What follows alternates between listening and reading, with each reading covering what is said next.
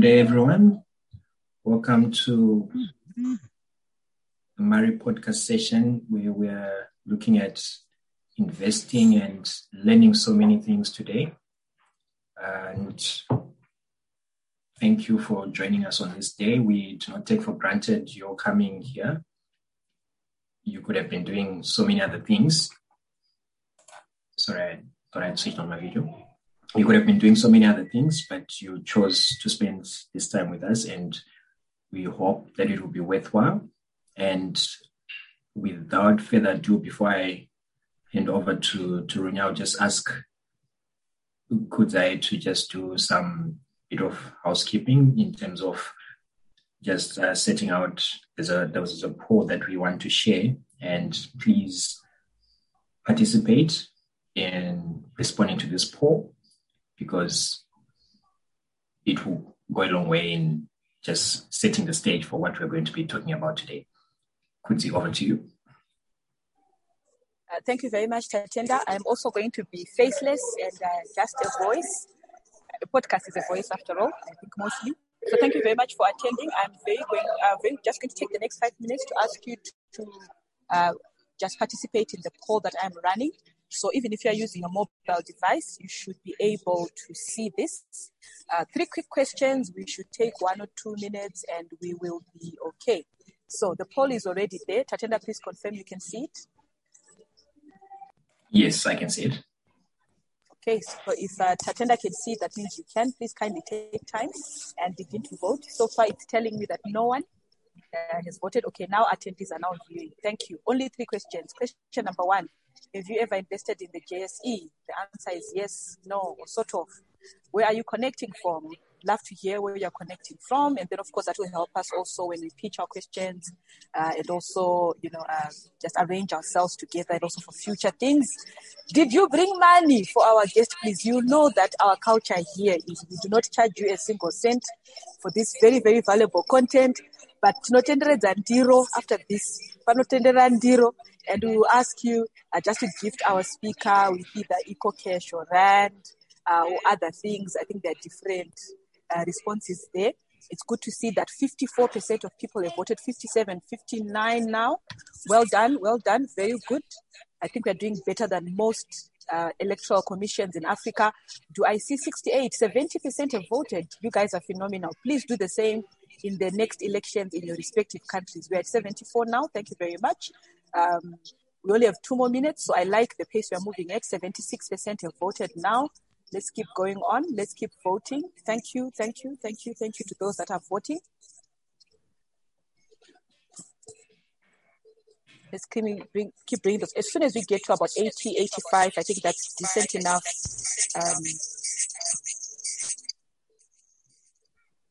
That's decent enough for us to wear almost 80. Maybe let's get to 85.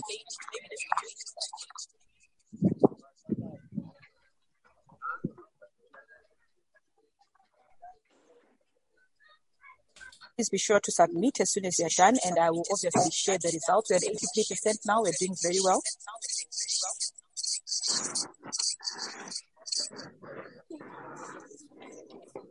Now 84.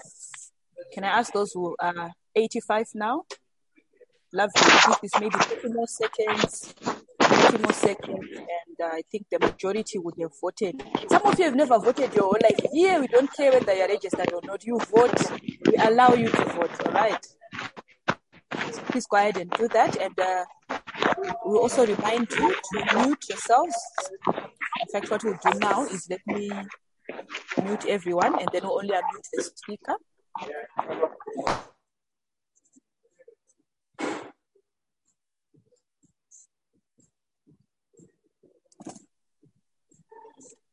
So I will ask Tatenda and Lunyararo, when you do speak, to just then kindly unmute yourselves. I've muted everyone else, and please just remember to mute yourselves. We'll have a much, much better experience if there is no background noise. All right, fantastic.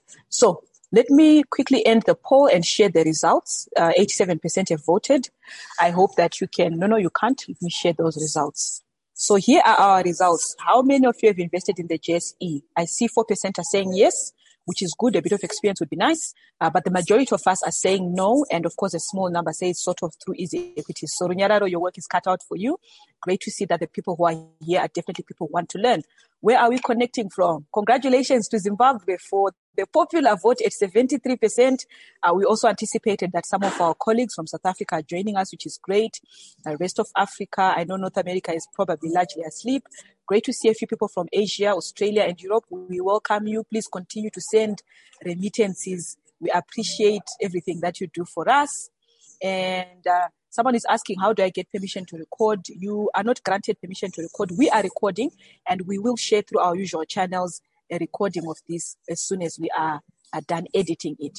And then last but not least, this is the most important question for the day. Did you bring drink money for our guest, please? And I'm glad to see that some have EcoCash. We will share with you. We will share with you towards the end.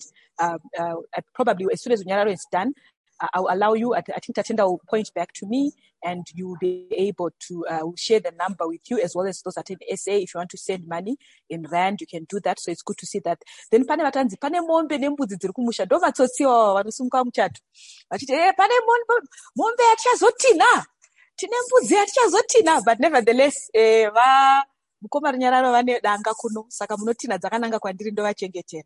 Then of course the majority is saying actually it's not too late. In the next hour, please shake those EcoCashes, please shake those rand accounts and be ready just to pay what you want so that we buy our guest who is charging us absolutely nothing a gift. So I'm going to stop sharing results now and immediately cross over to our host, Tatenda. I see one or two people inboxing me to ask, is he single? Unfortunately, he's happily married with 2 sons. So no, that beard gang guy is not available. But over to you, Tatenda, to take us on. Thank you. Thank you, Kodzi. As my sister, for a moment there, I thought you wanted to get some cows from those who've inboxed you, but you can tell them they can divert those funds to other uses and invest on the JSE, as we're going to be taught today. So without taking too much time, I would like to introduce our speaker for today. So Runyararo Mirakumumbe is a full-time accountant based in Joburg, here in South Africa. He was born and raised in Zengeza, in Chichungiza, and he's an investor on the JSE, Johannesburg Stock Exchange, and the New York Stock Exchange, or NYSE. He has a company that is called Savannah Investment Group, whose aim is to carve a niche in disruptive financial services, innovation, technology, and human development. He believes that through investing, we are able to create a foundation for innovative projects that will trickle into uplifting communities. His goal in investing is not just to make money, but to also create a community that will work along the same model as Kickstarter, which is in the USA, which some of you might be familiar with. He is a technology enthusiast, and he uses his free time to write business plans which lean more towards technology as a way of reducing manual labor in the African context. And when he's not working through spreadsheets or stock charts, he spends his time playing chess online. So for those who are up for a game, you can link up with him sometime later on. Without taking too much of Runyararo's time, I'll hand over to him and he can proceed from here. Thanks, Runya. Thank you, Tatenda, and thank you to the audience who have come to tune in. It's always great to have people who are willing to be able to change their lives, because I believe if we can change the life of 2 people, we are moving towards changing the life of the many people on the continent. So yes, like what Tatenda has said, I'm a chess enthusiast. So maybe amongst the people, there might be some who enjoy playing chess, but I'm not a grandmaster though. So if you're a grandmaster, you can maybe consider yourself playing with someone who is a medium to a novice.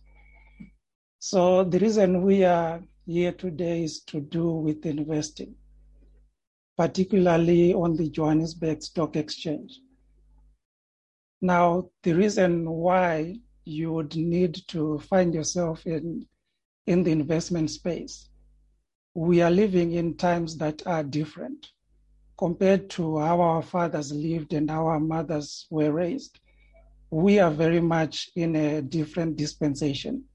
I'm sure anyone who has tried to copy or mirror the life of their parents would realize that they probably have less houses, less savings, and they've got maybe less cars.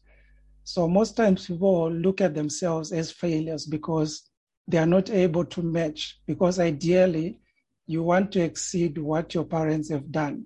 That way you know that your family is progressing, or maybe a whole dynasty that is coming after you has got room to move upwards. But many have failed. Like some of us, we lost maybe a decade where we had money that virtually went to zero. I'm sure anyone who started working in Zimbabwe from the year maybe 98 up to 2010 would have realized that they lost a lot of things, assets, especially savings and investments. We saw pensions going to zero. So we are mostly people who are starting from a negative perspective. In other words, what we tried to build early, it became destroyed and it was lost. So we have to start again. And if the events that caused the destruction of the first cycle are going to repeat themselves, then we are potentially looking at people who will be left with maybe 10 years to retirement, but hence having nothing to show for it. So in other words, we are fast moving towards a welfare state where people are not able to take care of themselves or their siblings.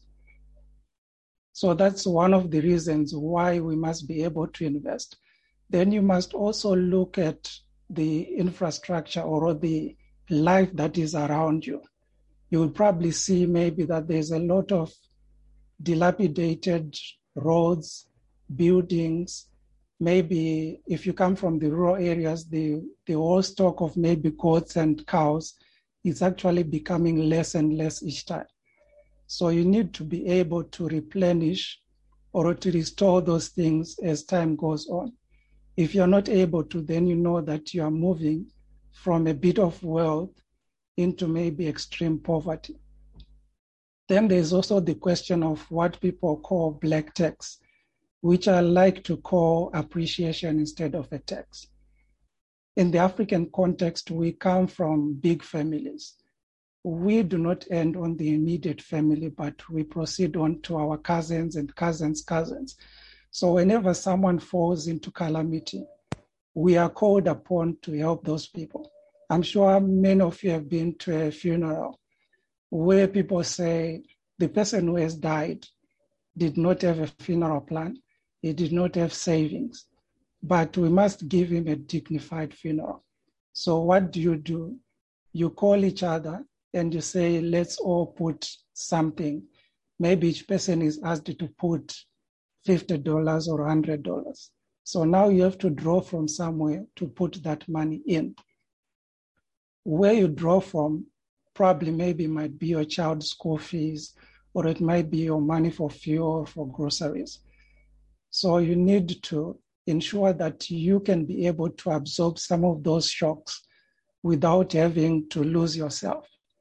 But most times we are living in a life whereby we are consuming everything. Whatever we have is not saved, but actually maybe debt. So we are stuck in a cycle whereby we see our siblings and relatives as enemies more than people that we want to relate to. But if we are able to be investors, we can be able to reach out easily without stretching ourselves and creating maybe conflict in the household. Then the other thing you need to consider is that the world is ever moving. Right now you can hear there's a lot of talk about fourth industrial revolution. The world is moving on to better and faster and easier things. But then when you look at Africa, how have we managed to keep up with this race? Are we able to say we can stand head and shoulders with the Chinese, with the Germans, with the Americans in terms of infrastructure for technology? Unfortunately, we are very far behind. So we are idling towards a position whereby our banks are going to be American banks. Currently, our means of communication is moving from our local mobile providers to Facebook, to WhatsApp, and all those things. So when we look at those things, it actually denotes a transfer of wealth from people in Africa to people in places where they are able to innovate. But now, how do we fix this? We can only fix it if we are able to have something on the side that we can say, this is money that I don't need, which is extra. Where can I put it? Then an idea would come to you to say, I can put this money maybe in a small company that is doing artificial intelligence. If that company succeeds, maybe I'd put in $50,000. Google comes and says, we need the service you're providing. We are willing to pay for it. Then you can say, all right, how much are you willing to pay for it? If you paid 21 billion US dollars for WhatsApp, maybe give us 15 billion US dollars for our own product. When you sell that product, now you have moved from 50,000 to 15 billion, which is a great thing. Now you can say you have transformed the life of maybe your whole family or your whole community. But then it doesn't end there. You then move to say, what more can I do with this money? Now you're looking at rivaling maybe someone like Strive Masiwa to say, I need to put 10,000 orphans through an education. I need to start designing technology to make our people farm easier, to make people take care of their cattle easier. Can we use drones to monitor cattle and stop them from going into people's fields? Can we use maybe research of medicine to go into some of the exotic fruits that we have? We might find there's a cure maybe for hypertension, for diabetes.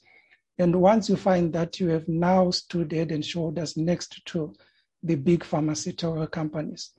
So it's all about thinking big. Even though you start small as an investor, once you are doing it, then you put yourself in a place where you can be able to exponentially gain and then reach a point where you can say, Zimbabwe is now the Switzerland of Africa. South Africa is now the China of Africa, because people have managed to put their heads together and started small but built bigger things. So that's the main thought that I want to drive into your mind as you become an investor. So that not only are you going to buy nice cars, but you should think, how do I build a dynasty? How do I build a life that is going to transform another 200,000 people even long after you are gone? So that's that. So let me see if I can share my screen.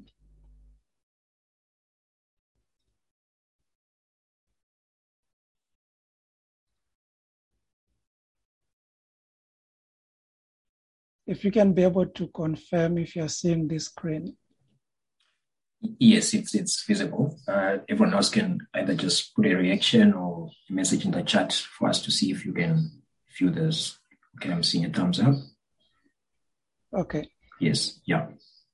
So this screen that I have is something that I thought about at length, which I called the cycle of money.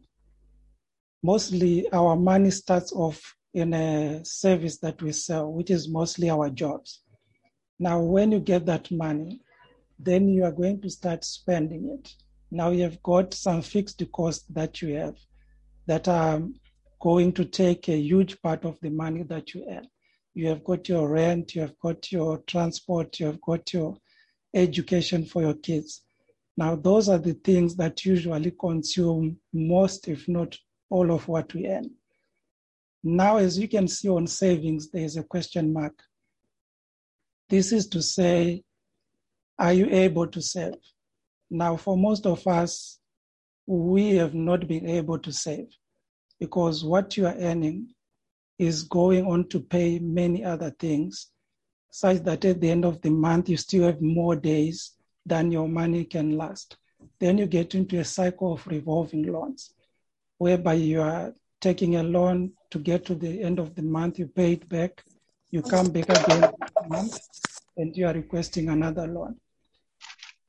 So as you can see there is a man who is kneeling, is on his knees. In other words, this depicts the picture of most of the people. Every month end, you are on your knees, you are maybe praying to God, or you are maybe praying to the gods of karma to say, I've been in this position for a long time. How do I come out of it? Unfortunately, for many people, they end up giving up because it's like a rat race. Your great-grandfather went through it. Your father went through it. You are now going through it. So it's easy to settle for less and say, this is everyone's life. I cannot expect to do better than everyone. So I might as well just live and continue with my life. But from what you earn, you should be able, against all odds, to say, there is something that I'm going to save. There is something that I'm going to set aside so that I can start building a saving. Because if you are not able to build a saving, then you're not able to start investing, because for you to be able to think with clarity in terms of where to put money, you need to have extra of that money that is coming through. So now, after you have overcome the hurdle of finding out where to save from, you now need to ask yourself where the money is going to go that you are saving. For many people, they can count to say, I've got a provident fund, I've got an insurance policy, I've got maybe a pension at work. These things, you can count them as something you have built towards your saving. If you are in a place where there is likely risk that the currency is going to lose value, then you're looking at this whole basket of saving as something that is vulnerable to loss. Again, I repeat, those who were in Zimbabwe during the mid-2020, from 2000 to about 2008, they can testify that things went south quickly. Many people even today are not able to get pension because they have been paying so much into pension, but they are not able to get anything out. So once you have those savings, for many people, it ends in these things. They can put money in a bank account. They can choose to say, I'm going to maybe join a stokvel where people give each other a bit of money at the end of the month. Then they can say, oh, this month I'm receiving a lump sum. I can buy furniture, I can buy maybe food and all those things. For many people, it ends there. Unfortunately, the wisdom or knowledge about investments is something that is not taught well at school. In other words, you're only taught that a company has got shares. Maybe if you're doing accounting 101, you are going to learn about issued share capital and all those things and how to account for it on a balance sheet. It doesn't go deep into say what happens to that capital. When it grows, what happens to the growth that comes about. For some people, they might be able to know about dividends. This is the money that is paid from a company's profits that they would have made. But now when you consider dividends, I always look at dividends as the reward that you get for being a consistent investor. Sometimes maybe over generations or maybe over many years. So for example, you are starting with, let's say, $500 and you buy shares into a company that pays 1 cent as a dividend. Now that 1 cent is going to be a very small amount of what you have put in. So for many people, though they understand dividends, they later realize dividends are insignificant in terms of transforming their lives. But once you have a lot of money invested, then you realize your dividends alone can be enough to cover maybe your whole year's expenses for your household. So you need to go beyond earning dividend to look at something that you can earn as well, which is called capital gains. With capital gains, it's more like it's as simple as buying and selling tomatoes. If you have got your own market store, you go and you order tomatoes in bulk, maybe let's say for $20. Then you say these tomatoes are 100. If I can sell maybe about 3 tomatoes for $5 each, then you're going to maybe get $180. Then you say you have made $80 profit. This is the same with capital gains. You buy a share at maybe $1, then you sell it again at $2, then you say, I have made a profit of $1 on each share, which now becomes like 100% profit. So those are the things that you need to be in the markets for. Now in the markets, usually I tell beginners to say, start with shares, because with shares, you expect a reasonable move in the price over a given time. Unfortunately, many people start off with Forex trading. Now, if I'm to give you an example, if you look closely at Forex, you realize that it does not move by a huge amount. So you might hear that, oh, the rand has lost a lot today, but that loss would be maybe 0.5%, or maybe it can be an extreme of 1%. So if you put your $1,000 and you're looking to make 1% of that, your 1% is going to be something like $10. Now that amount that you have made, you're going to make it maybe over a week. Now when you consider the capital and what you are getting out of it, then you realize you are doing more, but that you are getting less out of the system. So now this is where many people fail, because you are looking to make a profit that you can live off.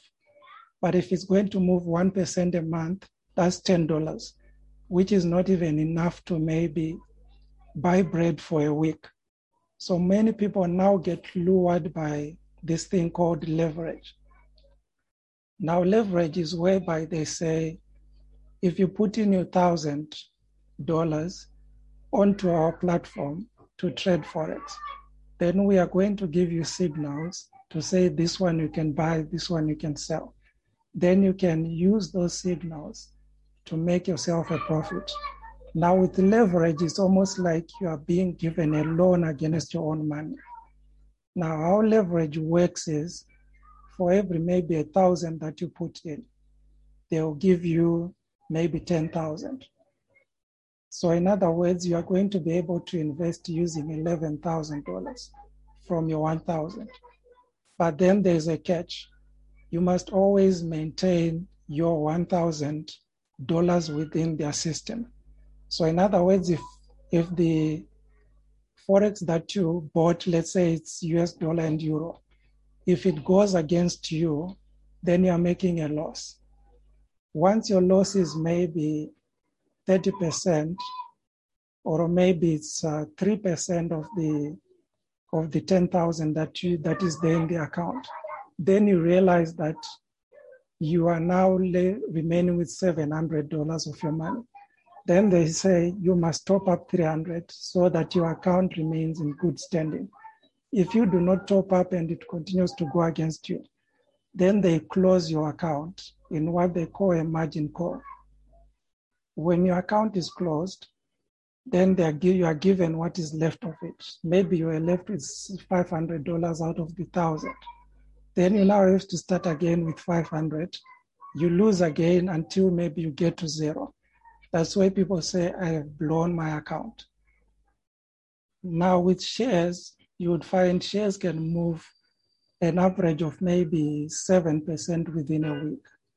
So now if you take 7% of your 1,000, then you realize that you are now making $70 out of your 1,000.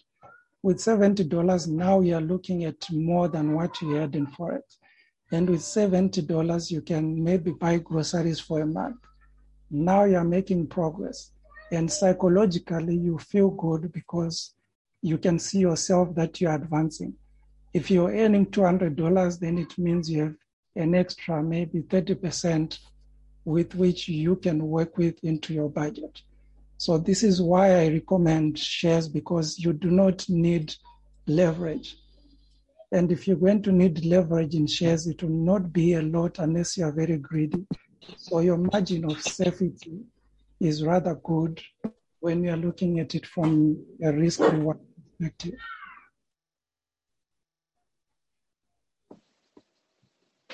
So I always like to use the analogy of the ocean.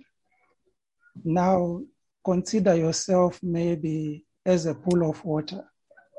If you are going to be a pool of water found in Zimbabwe or in Johannesburg, then you are very far from the ocean. Or chances are you're going to dry up or evaporate before you reach the ocean. Now, when we look at the world, we can see that financial markets are interlinked or they are connected. So now if you are only investing, for example, on the Zimbabwe Stock Exchange, you are somebody who is like in a dam. Because when we consider the Zimbabwe Stock Exchange as part of the broader market around the world, maybe it's going to be 0.0001%, which is a very small amount. So you are rather someone who is trying to go big in a very small paddle, which often doesn't work. Now, if you look at rain, almost all the water, they lead up to the ocean. I always like to make an analogy of a saying that was said in one of the animation movies called Finding Nemo. One of the fish asked the other ones to say, okay, now that we are in a drain, how do we get ourselves to the ocean? Then the other fish replied and said, well, all drains lead to the ocean. So in other words, you need to be that body of water that ends up in the ocean. Now, how do you do that? You need now to trace yourself to say, if you are starting on the JSE, then you are needing to look at the next place that you are going to get into before you get to the ocean. So if, for example, you are a dam, maybe a Mazvikade dam in Zimbabwe, you are looking to pour into maybe Lake Kariba, and your Lake Kariba now can be your JSE. When you pour into the JSE, now you are much closer to the edges of the ocean, which can now be your world financial markets. So if you are someone who is in Zimbabwe, it is great to start on the ZSE. As many people always say, I want to start on the ZSE, but I usually tell them you're going to find it boring because you can have many months where nothing happens. Then a few months where things sort of move to catch up. So you need to expose yourself closer to the ocean, which we now come to as the Johannesburg Stock Exchange. Now, when we compare, the Johannesburg Stock Exchange has maybe 400 companies that are listed there. You have got resource sectors, you have got financial services sectors, you have got mining sectors, you have got construction sectors. You have a whole broad spectrum of sectors that you can look at. And most times you would want to look at sectors that you're exposed to. Say, for example, you're someone who works for National Foods. Then you can say, oh, I know a lot about farming and plant commodities and all those things. Then you can look at food and agriculture companies on the Johannesburg Stock Exchange, where you know that I'm going to understand things easily. And I've got a broader picture of where things are going. Now, once you are there, you are in a position where you can buy yourself into the bigger markets. Because if you know, maybe for the past 10 years, Zimbabwe has been tagged as one of the countries where you're going to get what they call illicit financial flows. Illicit financial flows simply means that you are likely going to get money laundered out of the country, moving into the international markets. So when that risk is high, you usually get transactions from a country flagged to say this country cannot do 1, 2, 3 things. I'm sure many of you who tried to join the Bitcoin mania to say, let me buy some Bitcoin. You would find that most Bitcoin trading platform would tell you, we do not accept money coming from Zimbabwe. Then you're sort of caged in, you cannot go anywhere. The same applies trying to access the UK or the US markets. You are then told, no, we do not accept deposits coming from Zimbabwe. Then what do? For most people, you are left with no choice but to stay where you are. But in the environment that we are in, you do not want to remain in the same place. You want to be able to move where the pasture is green. I'm sure some of you have herded cattle and goats before in the rural areas. When you take them to a nice green patch of grass, you'll find that they are going to graze as much as possible in a shortest time. Once that grass is closer to the ground, you realize that the herd starts moving without anyone telling it to move, because they recognize that where we are, it's a drier place. We need to find a place that is more lush with more vegetation, then we can eat again without having to maybe pull the grass that is closer to the ground. The same applies with people. Unfortunately, we do not most times have the vision of a cow. We restrict ourselves to being like a goat that is tied to a log. That goat is going to graze around the place where it is because it is restricted.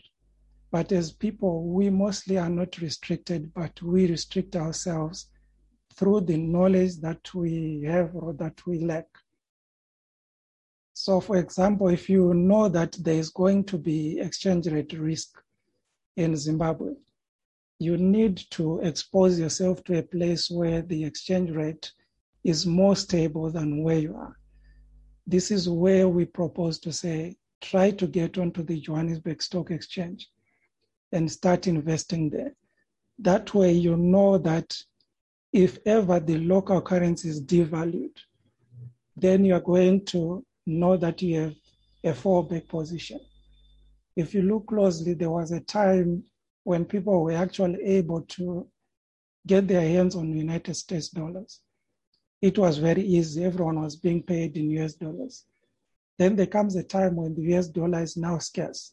People are being paid in local currency. It starts off as 1:1 to the US dollar. Then it quickly depreciates so much that now you are looking at maybe the local currency going from 1:1 to maybe 1:100. So that's like a loss of 99% of the value that you're able to get. Then people go back to the government and say, we are not able to cope. We need more salary increases and all these things. Then sometimes you get professionals, engineers, architects, notably doctors. You see them on social media, they are mocking their own pay. Recently, someone was saying, oh, who can be expected to live off 20,000 Zimbabwean dollars, which converts maybe to less than $200. But these are people at one point who were earning $1,500. When they earned $1,500, what did they do with that $1,500? If they are able to live on the $200 or $180, how were they not living in a frugal way with the 1,500 that they got and invested the rest? Because you need to move towards a life where you are not a pain in the back of your employer.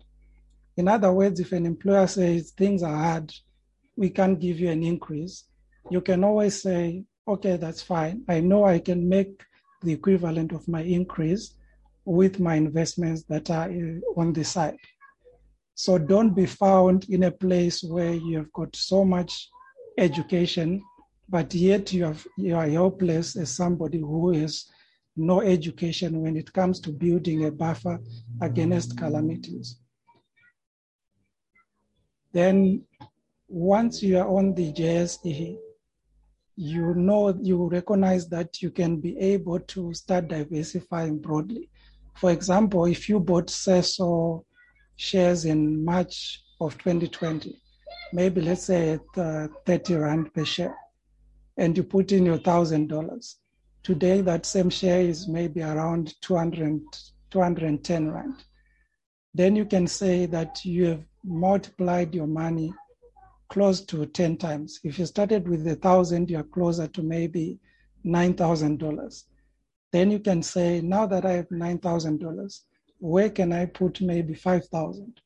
Then you now look to jump into the New York Stock Exchange using your start from the Johannesburg Stock Exchange. Unlike someone who is now trying to access from Zimbabwe, you now have a track record in South Africa, which you can say, I'm an investor in South Africa. I now need exposure to the USA. Then they can say, okay, South Africa is not a country where we have tagged as holding illicit financial flows. We will accept your money, we will accept your investment. Now you're invested in Johannesburg, you're invested in New York Stock Exchange. In New York, once you make maybe another 50%, maybe you can now say, okay, now where else can I put my money? Maybe you can put it in a startup. You can put it in a small food business that you can then employ maybe your siblings or maybe your cousins. Or if you want, you can go further and say, the Zimbabwe Stock Exchange is very cheap currently. Can I be able to put in $1,000 in a company like Delta, African Distillers, or maybe Padenga or Cassava Tech? Sure, you can do that. You put in 1,000. Now, the good thing that you need to see is that you have started from JSE, you went to New York, now you're back to Zimbabwe. Now, if you are to go back into history, you are going to see that between 2007 and 2012, the share price of Econet rose by more than 1,500%. We are talking in dollar terms, not in Zimbabwean dollar terms.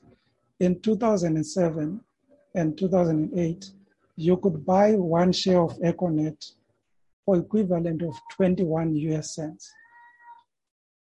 By the time we got to 2012, that same share of Econet moved from 21 US cents to US $3.30 thereabout. So now you can say, I'm in a place called Zimbabwe where life has gone nowhere for the past 20 years. But someone who had put in 1,000 in Econet shares in 2008, within a period of about 4 or 5 years, they were able to take out more than 10,000 US dollars. Now, this is somebody whose life would have been transformed. Now, if it's somebody who had put in $5,000 and they're going to take 10 times that, then they've got $50,000. Then you wonder how some people are making it in a terrible environment. They have simply managed to find that performance is cyclical in the markets. If the Zimbabwean economy is doing terribly, at some point it's going to do well. Like currently you hear talk of that there's going to be maybe a government of national unity, there's going to be talks. Once you see that, you should know that there are now seeds of a recovery that are being put in place. If you remember, previously, the shares were very cheap. We had a government of national unity. Then the shares became expensive. Is the same cycle about to repeat itself? If it's about to repeat, then you should be telling yourself, I should be having some Econet or a Delta or AFDIS shares. But you can do that if you have managed to build a base where you can harvest profits from. So that is why we encourage you to become an international player of investments. It's possible that you can be in Zimbabwe sitting in your own house with your laptop, and because you have built a huge enough buffer, you're actually making more money than people who are going to work every day. You wake up and you go and you buy a share on the New York Stock Exchange, end of the day, that share has moved maybe 50%. If you had $5,000, you now have added 2,500 maybe over a month. That 2,500 is enough for your living expenses maybe for the next 6 to 8 months. Now you are doing better than everyone else. Where others are mourning about their situation, you're actually in a place where you can say, I know that my sustenance doesn't come from where I am, but I've managed to put nest eggs all around the world. This is what Americans are good at. Americans are invested in almost every market around the world because they have made profit on profit on profit at home, and then they move to the next one to say, where else can I go to be able to invest? Now that you have understood and you have found yourself in the ocean of money, in the ocean of money, you have no limitation because you can take your money where the trend is strongest. Wherever you find a strong trend, you move your money from there, you put it there. So your money is ever in a growth trajectory. And if you can look at the recent trend was in tech stocks, you would find something like Tesla went from maybe $150 to about $750 in a short space of time. If you are in that kind of place, you are now able to acquire things easily because your money is working for you. You are not just working for money. So in the ocean, there is no limitation. Though it can be turbulent at times, you can find there's calm waters, you can get sardine runs where you can harvest as much fish as possible without putting a lot of effort in finding them. So now the biggest question that people are faced with is how to invest on the JSE. Now, because of what we talked about regarding illicit financial flows, you would find that businesses in South Africa, especially banks, they are hesitant to say, can we accept money from people in Zimbabwe? What if the Financial Intelligence Center comes and says, this money that you received doesn't have a track record? How did you receive it? Then they end up being fined. But so you need to consider that if you have some form of formal channel with which to channel your finances, you can do that, then use it to repatriate your money and invest in South Africa. Luckily nowadays, you have got some channels like Mukuru where they accept people sending money abroad.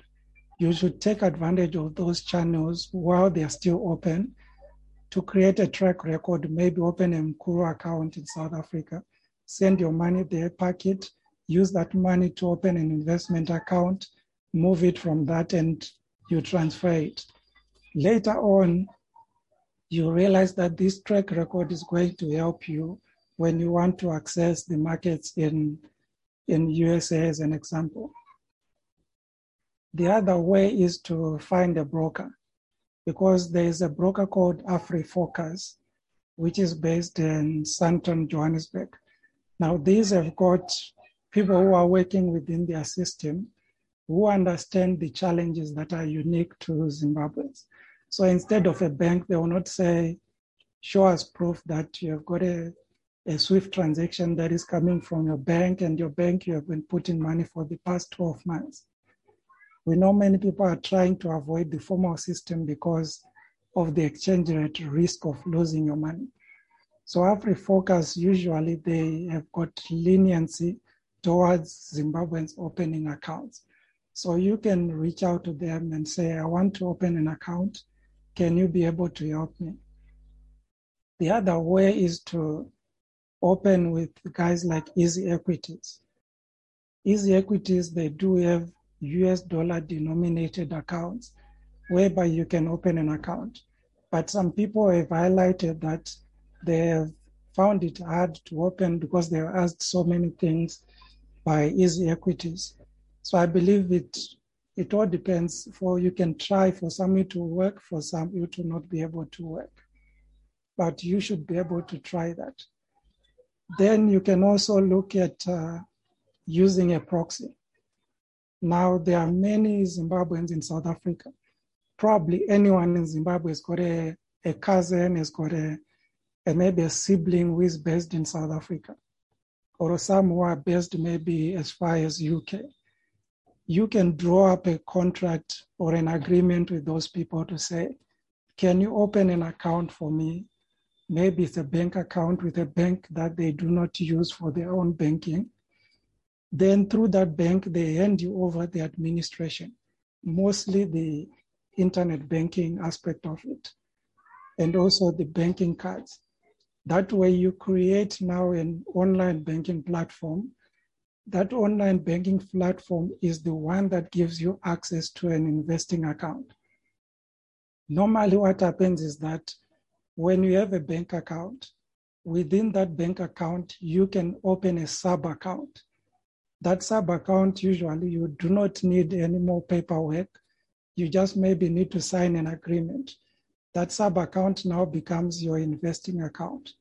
So now you've got control of that account.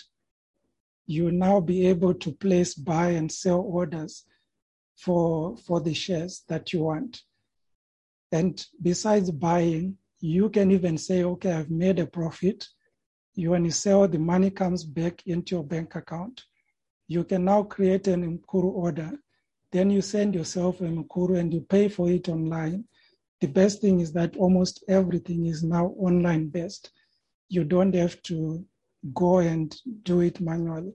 You can manage everything online, even if you are afraid that what if somebody tries to sell my shares without me knowing? You would be the one who would be having the logins and the authentication information linked to your mobile phone. So they will not be able to do it without you having to give them express permission. So that is one of the avenues that you can look into. We are also researching a method whereby people can invest as a group and creating a vehicle which can be legal, where people come together and say we are forming something like an investment stokvel. Then people invest within that stokvel and be able to account for each and everyone's input separately. But that is something that needs deep research.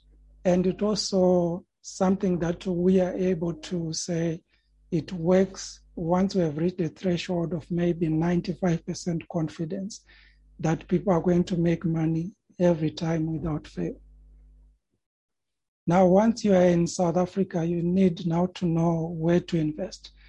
The good thing is that we are in a period where people say is the most fortunate but unfortunate time in our generation. Even though we have got COVID-19 pandemic and people are talking about the Great Reset, we are in a unique situation whereby the pandemic has devastated economies. And once economies are devastated at a large scale, now we're talking the whole world economies. Everyone can only come out of this devastation by one way. That is, governments have to pump money into economies. So if you look, for example, the Chinese economy will be pumping money into their own economy. How do they do this? They embark on infrastructure projects. So in the next maybe 5 years, you're going to see there'll be a lot of road construction, road repairs, building of dams, there's going to be building of schools. All these things are going to need resources. And resources is what we have mostly in Africa. We have got gold, we have got rhodium, we've got platinum, we have got a lot of sun, we have got all these things that are converging that money is going to be attracted to us. So if you look at the Johannesburg Stock Exchange, the resources sector is going to probably double and triple again in the next 5 to maybe 7 years. So you might be able to invest in JSE ETFs, which are resource linked, or even the broader market. Because when money is flowing in, people are going to buy the quality things first. After the quality, they are going to buy the medium quality, until even the low quality shares are going to be bought and will be rising, and people can't understand why they're going up. is because money is coming into resource economies more than it is going into economies like USA or maybe Japan. So the JSE is in a place where we say it's an opportunity of a lifetime, whereby resource shares are going to go up. People would buy shares and say, I bought it at 20 Rand. Now it's 50 Rand. That's a lot. Then they will sell it and realize it kept on going until it reached maybe 500 Rand. So this is the sweet spot that we are in. For the COVID years, you must look to this great opportunity that is in our midst. So the good thing is JSE is divided into different categories. So if you go to a website called sharedata.co.za, you realize you can be able to see each sector by sector performance and the shares that are in there. So the website is share as in share, then data.co.za. That's the website you can use. I mostly use it to understand the nature of companies and what is happening in the sectors and which is the best company in the sectors. Now, concerning risk and reward, many people, they say, I remember in 2017, I was telling people to invest in South Africa. I think that time the bond note was 1:1 with the dollar. And people were saying, no, but the Rand is tanking, South Africa is going down, I might lose my money, and if they lose against the dollar. Now we all know that after 2017 to date, we know what happened with the Rand and what happened with the bond note. Hands down, whoever was in the Rand has managed to preserve wealth. Whoever stayed in the bond note has lost wealth. There is also political risk to consider. That maybe South Africa might say, we want to expropriate our mines, we want to expropriate land. This is a risk that is possible, but usually such risks come about when there's less prosperity in the system. When people are not making a lot of money, then they look to say, I am squeezed, I'm not getting enough from my job, where can I get something? Then people go to politicians and say, can we take back our land? Can we take back our mines? But now, because money will be flowing into the emerging economies, people would be able to earn sufficiently, so much that they are comfortable. And when they are comfortable, they forget about these things. So there is some political risk that can hurt the economy. But from a medium-term perspective, this risk is lower. But even though once you are in the Johannesburg Stock Exchange, you want to be able to say, if you make maybe 100% of your profit, you take out the initial capital, put it somewhere else. That way you are diversifying. When risk comes, you know that you have invested profit on profit in many vehicles. And by that time, you should also have created another nest egg on the New York Stock Exchange. So that is that about the investing on the Johannesburg Stock Exchange. I think I can hand over to you, Tatenda.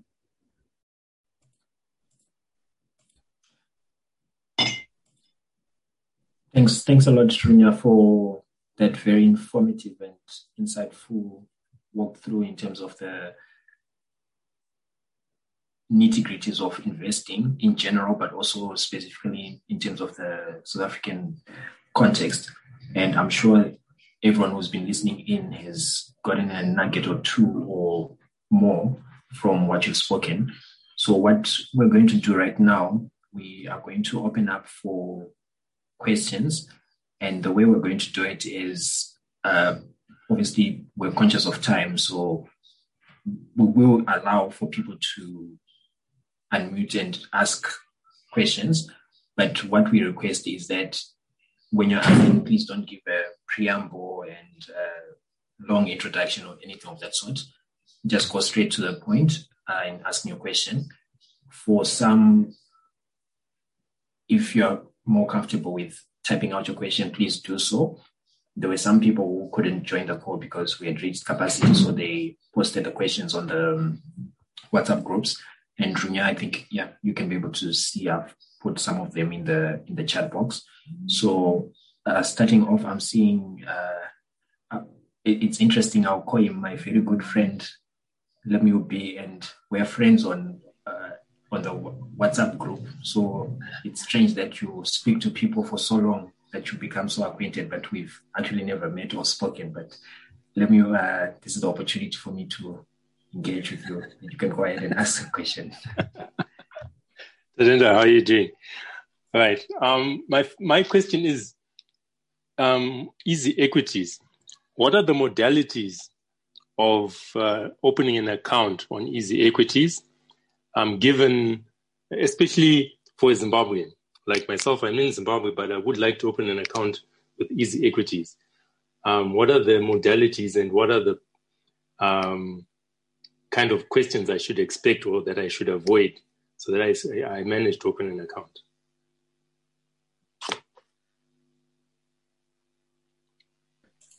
Sorry. Okay. With so what we'll do is, sorry, Runya. Maybe let's just take two more questions, so you just answer in one go, so that we can. Yeah. Any more questions? Your hand is still up. I don't know. Is there anyone? Okay. Thank you. Is there anyone else with a question? Prosper NJ, you can ask the question.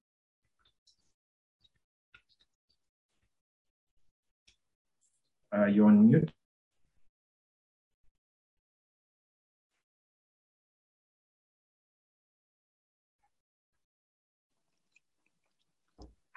Can you hear me now?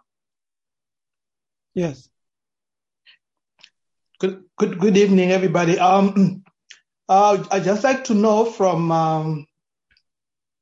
Unyagaro, does Savannah Investments, his company, offer some consultancy services to help Zimbabweans in need of opening accounts?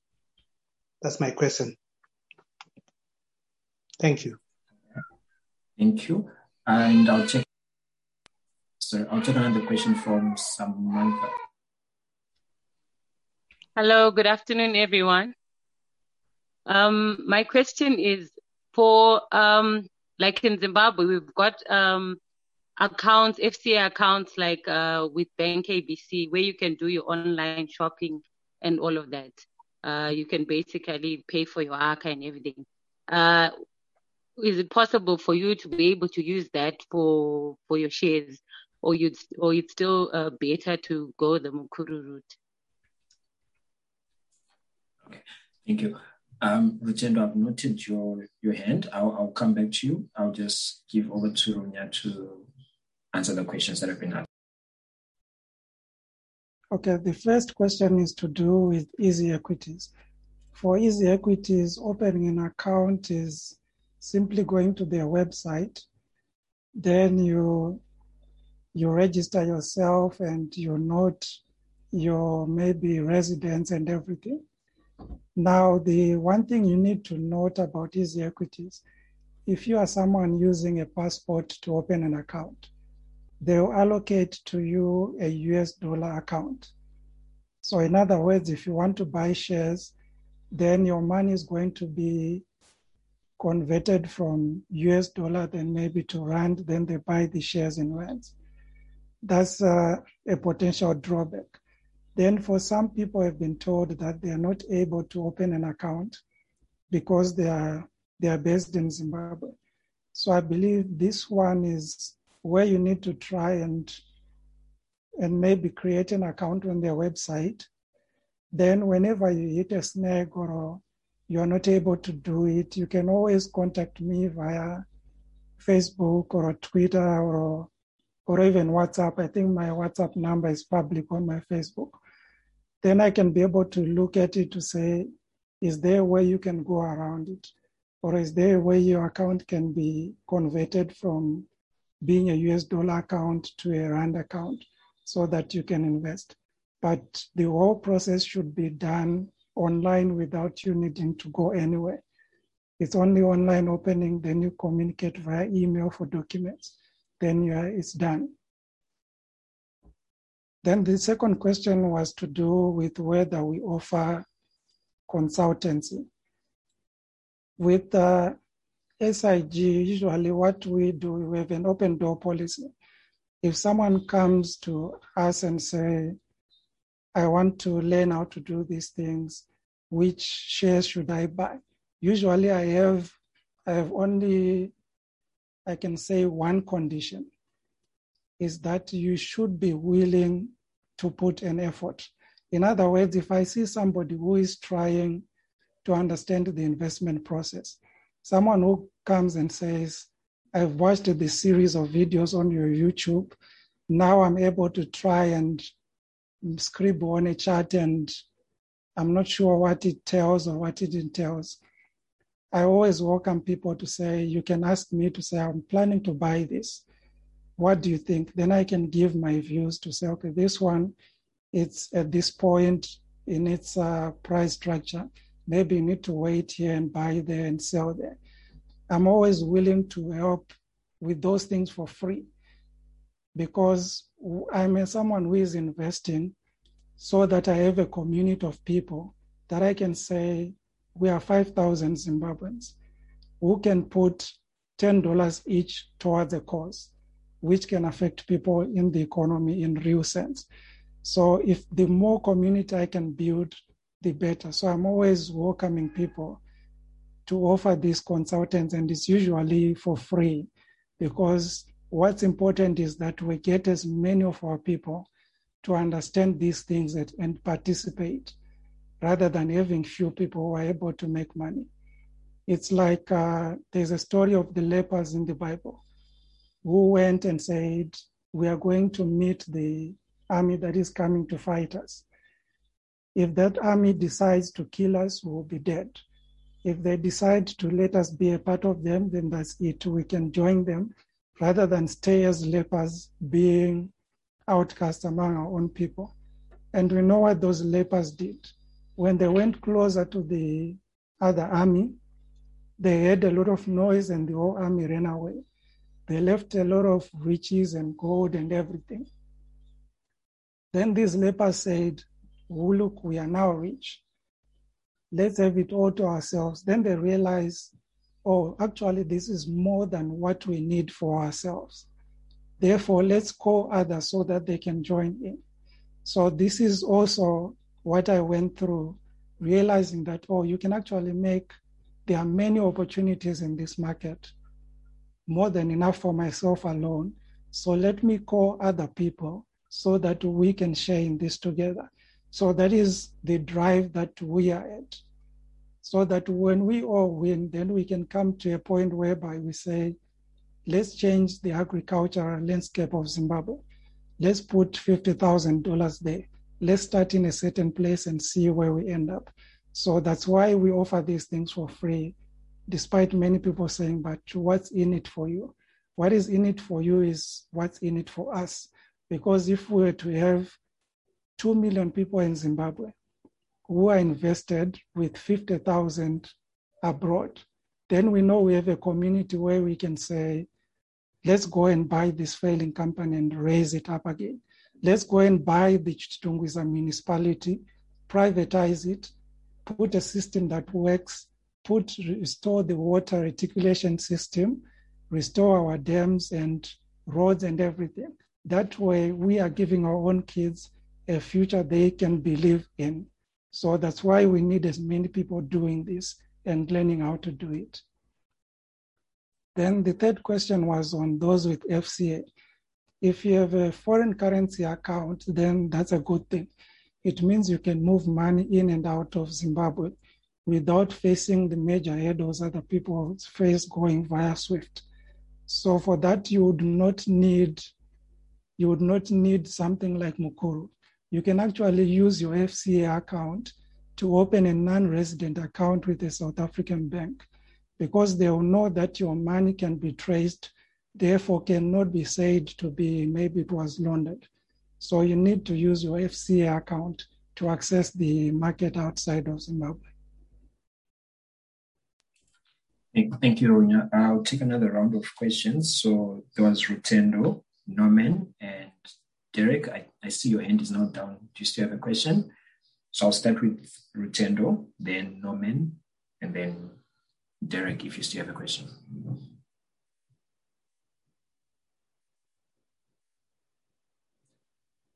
Okay, I'm not seeing Rutendo. In the meantime, Norman, you can go ahead. Right. Thank you. Good afternoon, everyone. Am I audible? Yes. Okay. Thank you. My question is on the on opening accounts. The different options are available. I think there are options like the easy equities and opening the investment account through the banks in JSE. And I remember, I think I once saw where some comparison was being done, and easy equities wasn't scoring that much in terms of the stability. But my question is on the investment account through a bank, and there was a restriction that they would restrict you to using their own platform to be buying the shares. So my question is it a flexible method being restricted to the banking systems as platform? And also, should maybe one wants to venture now into other markets like the New York Stock Exchange, is the banking platform flexible enough to let the client access those? Thank you.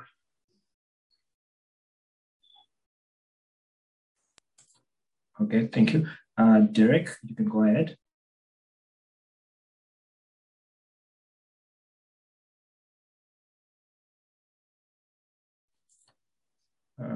Okay, Derek looks like he's reconnecting.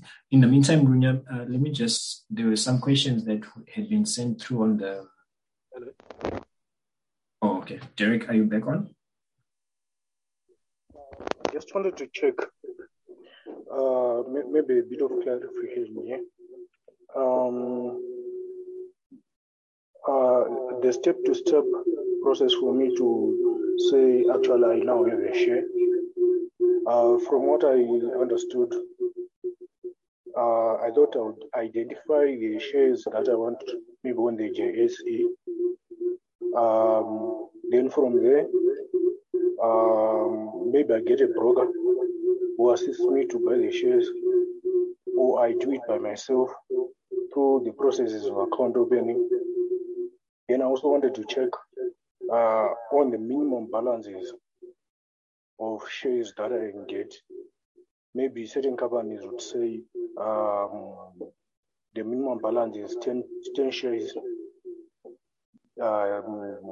So basically, I need clarification on those issues. Thank you. Okay, thanks, Derek. I think Runya, you can go ahead. I don't know, is Rutendo back? He or she, sorry, I'm not assume, had the hand up. If you are, you can unmute. If not, I'll just straight away hand it back to Runya. You can respond to the questions / comments that have come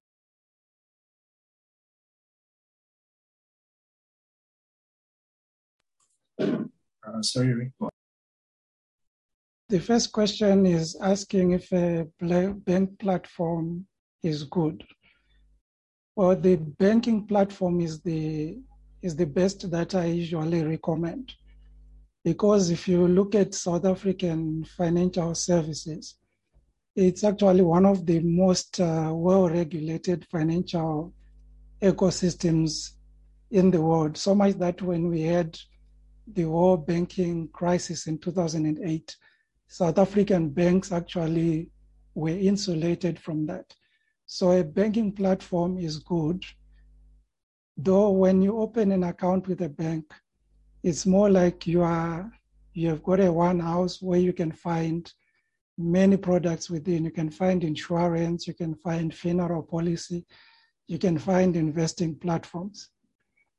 From experience, I would say the banking platforms are very good because they offer you options usually that you cannot find with maybe platforms like Easy Equity.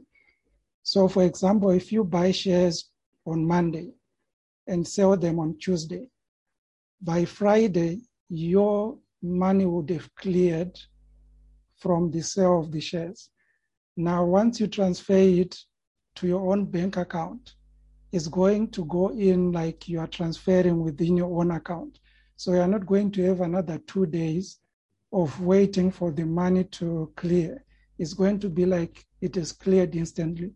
So that reduces the time lag from 7 days to about 3 days between selling the shares and actually being able to have the money to use in your bank account. Then there's also the question of whether banks allow access to US markets. Previously, Easy Equity was the best platform to access the US or maybe Australian markets. But now most banks are now having what they call exchange traded notes. So they can allow you to buy shares in Tesla or shares in Apple or within that banking ecosystem. So you can own those shares without actually having to put money into a US trading account. The only reason why most people choose to go to US platforms directly is that US platforms usually have got zero commissions and they don't have monthly fees. With banks, usually they've got a monthly charge, which is about an average of 90 to 100 Rand. This is charged monthly for maintaining your account. Then in terms of minimum, most banks have got a minimum opening amount for a share account of about between 200 and 500 Rand. So they say for you to maintain that account, you need to have 500 Rand in the account. In terms of buying, even if you have 1,000 Rand and you want to buy certain shares, they will allow you to buy those shares. But then you must understand that there are usually minimum fees that are charged. So for buying, usually the average minimum is about 120 Rand. So you need now to determine whether it's best to put in 1,000 Rand or maybe gather maybe 6,000. Then when you buy using that 6,000, you would be charged that 120 Rand for the whole purchase. Instead of buying 1,000 every month and you end up incurring 120 Rand times 6, which is more in terms of fees.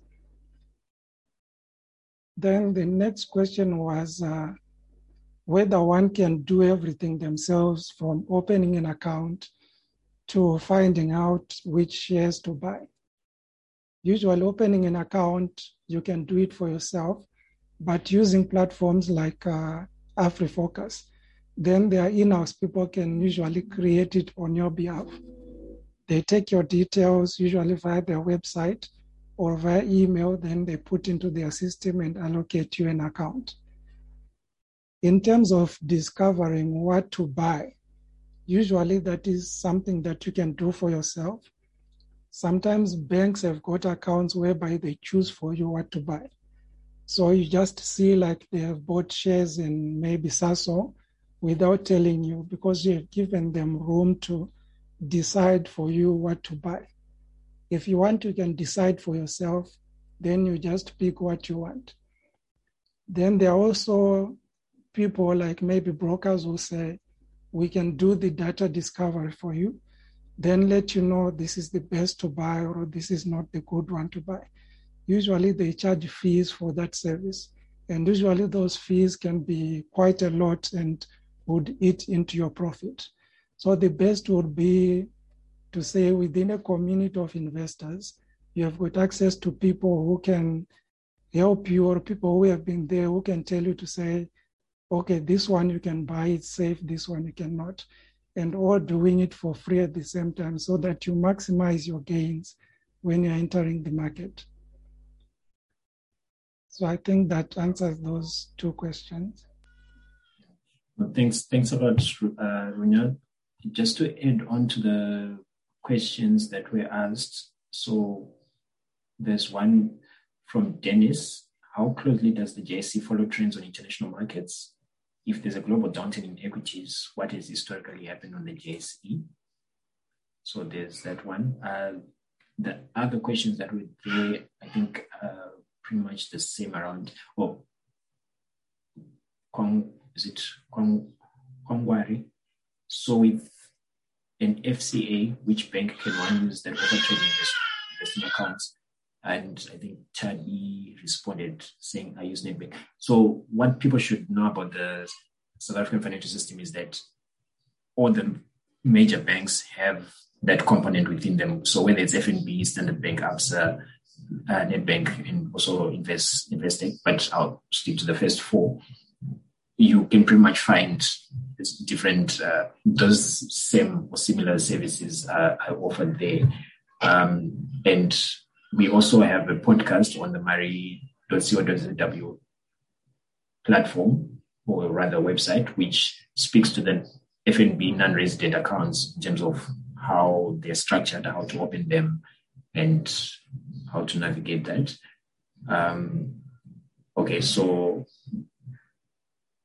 Some of the questions have been put there. Okay, so I'll give it to Runya to respond to the one about how closely does the JSE follow trends on international markets? If there's a global downturn in equities, what has historically happened on the JSE? And if there are any other people with questions, you can raise your hands. But for now, Runya, you can go ahead. Okay, thank you. Now, one thing I discovered after some time in the financial markets, now if you can maybe go and do a quick research and look at the Zambian Stock Exchange, the Ghana Stock Exchange, and maybe the Nigerian Stock Exchange, and maybe Malawian Stock Exchange. I just want you to check and see the activities on those stock exchanges and how much they move, or whether they move at all, and after how long. So one thing I discovered was that the stock markets are mostly owned by Americans. So for example, everyone remembers that the JSE was a hive of activity around 2005. And people were actually buying and selling shares and making a lot of money. This was the time when most foreign investors were moving out of Zimbabwe. So there was a brief time where there was a lot of movement in the shares and share prices. So the basic thing to note is that the Americans own maybe 70% of the markets, be it in UK, be it in Asia, be it in Africa. Because they have been in the game for a long time, they probably started maybe, let's say, with $1 billion. Now they have reached a threshold of trillions. So you can imagine the amount of profits that they have. So because they were growing and more than their own local economy, they started taking profits around the world. They brought some to Zimbabwe, some to South Africa, some to maybe countries like China. So if you take note, the Johannesburg Stock Exchange, though it's South African, you can see that the foreign component of the people who buy and sell shares there actually runs into maybe more than 100 billion rands every month. That's how much money is flowing in from people who are outside of South Africa. So now, because the major investor is like one person, you're looking at an American. If the sentiment in America is such that we need to take our money off shares, it took us to cascade to Asia, then from Asia to Africa, from Africa to Europe. So if you see that, if anytime you see the American markets are falling real hard, and usually that happens when it's nighttime here and our markets are closed, you can tell that the following day on the Johannesburg Stock Exchange, things are going to be sold left, right, and center. That's because it's the same person who is issuing an instruction to say, I need to hold more cash and less of the shares that I have. So when they issue an instruction, it sort of reverberates around the world. So you would find that all the markets do follow the American markets very closely. If they do not follow the American markets, usually it's a market where Americans have long abandoned. So if you look at Zimbabwe and other nations I've mentioned, you realize that they are not doing very well on their stock markets. Actually, if anyone is looking to retire on the ZSE, they're actually like putting money in a bucket with holes because there's no foreign component. So money is not growing as fast as inflation or the exchange rate within the nation. So yes, Americans do influence the market in a great way.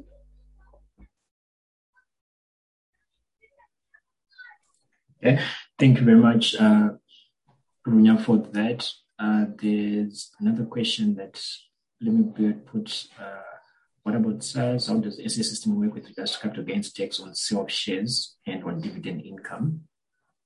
Okay, so it was somewhat a conversation that was happening with Tani, but maybe would you like to comment on that regarding maybe the tax implications? I know with easy equities, if memory serves me right, when you're trading, they already take the tax component, so you don't have to sort out the tax affairs in that regard. But would you like to comment on that, Runya, around the tax affairs especially for non-resident investors? Okay. So if you are a non-resident, usually your tax is going to be to the country where you ordinarily pay tax. So if, for example, you are in Zimbabwe, it means all your taxes, maybe your AIDS levy, your pay as you earn, you all pay that to the Zimbabwe Revenue Authority. So when you come to invest in South Africa, at one point they are going to ask you to say, where is your tax residence? So in other words, they want to know where are they supposed to account for your taxes. So you are supposed to provide them usually with your ZIMRA reference number, then they put it on their system, such that whatever gains you make in investing, they will not expect you to pay SARS for the tax. There is what they call capital gains tax, which is whereby if you buy something for $10 and you sell it for $20, then they say you have a capital gain of $10, which is the growth that you incurred. So that growth would now be assessed by the Zimbabwe Revenue Authority as part of your income that you get. The only thing that you will be asked to pay in South Africa is what they call dividend withholding tax.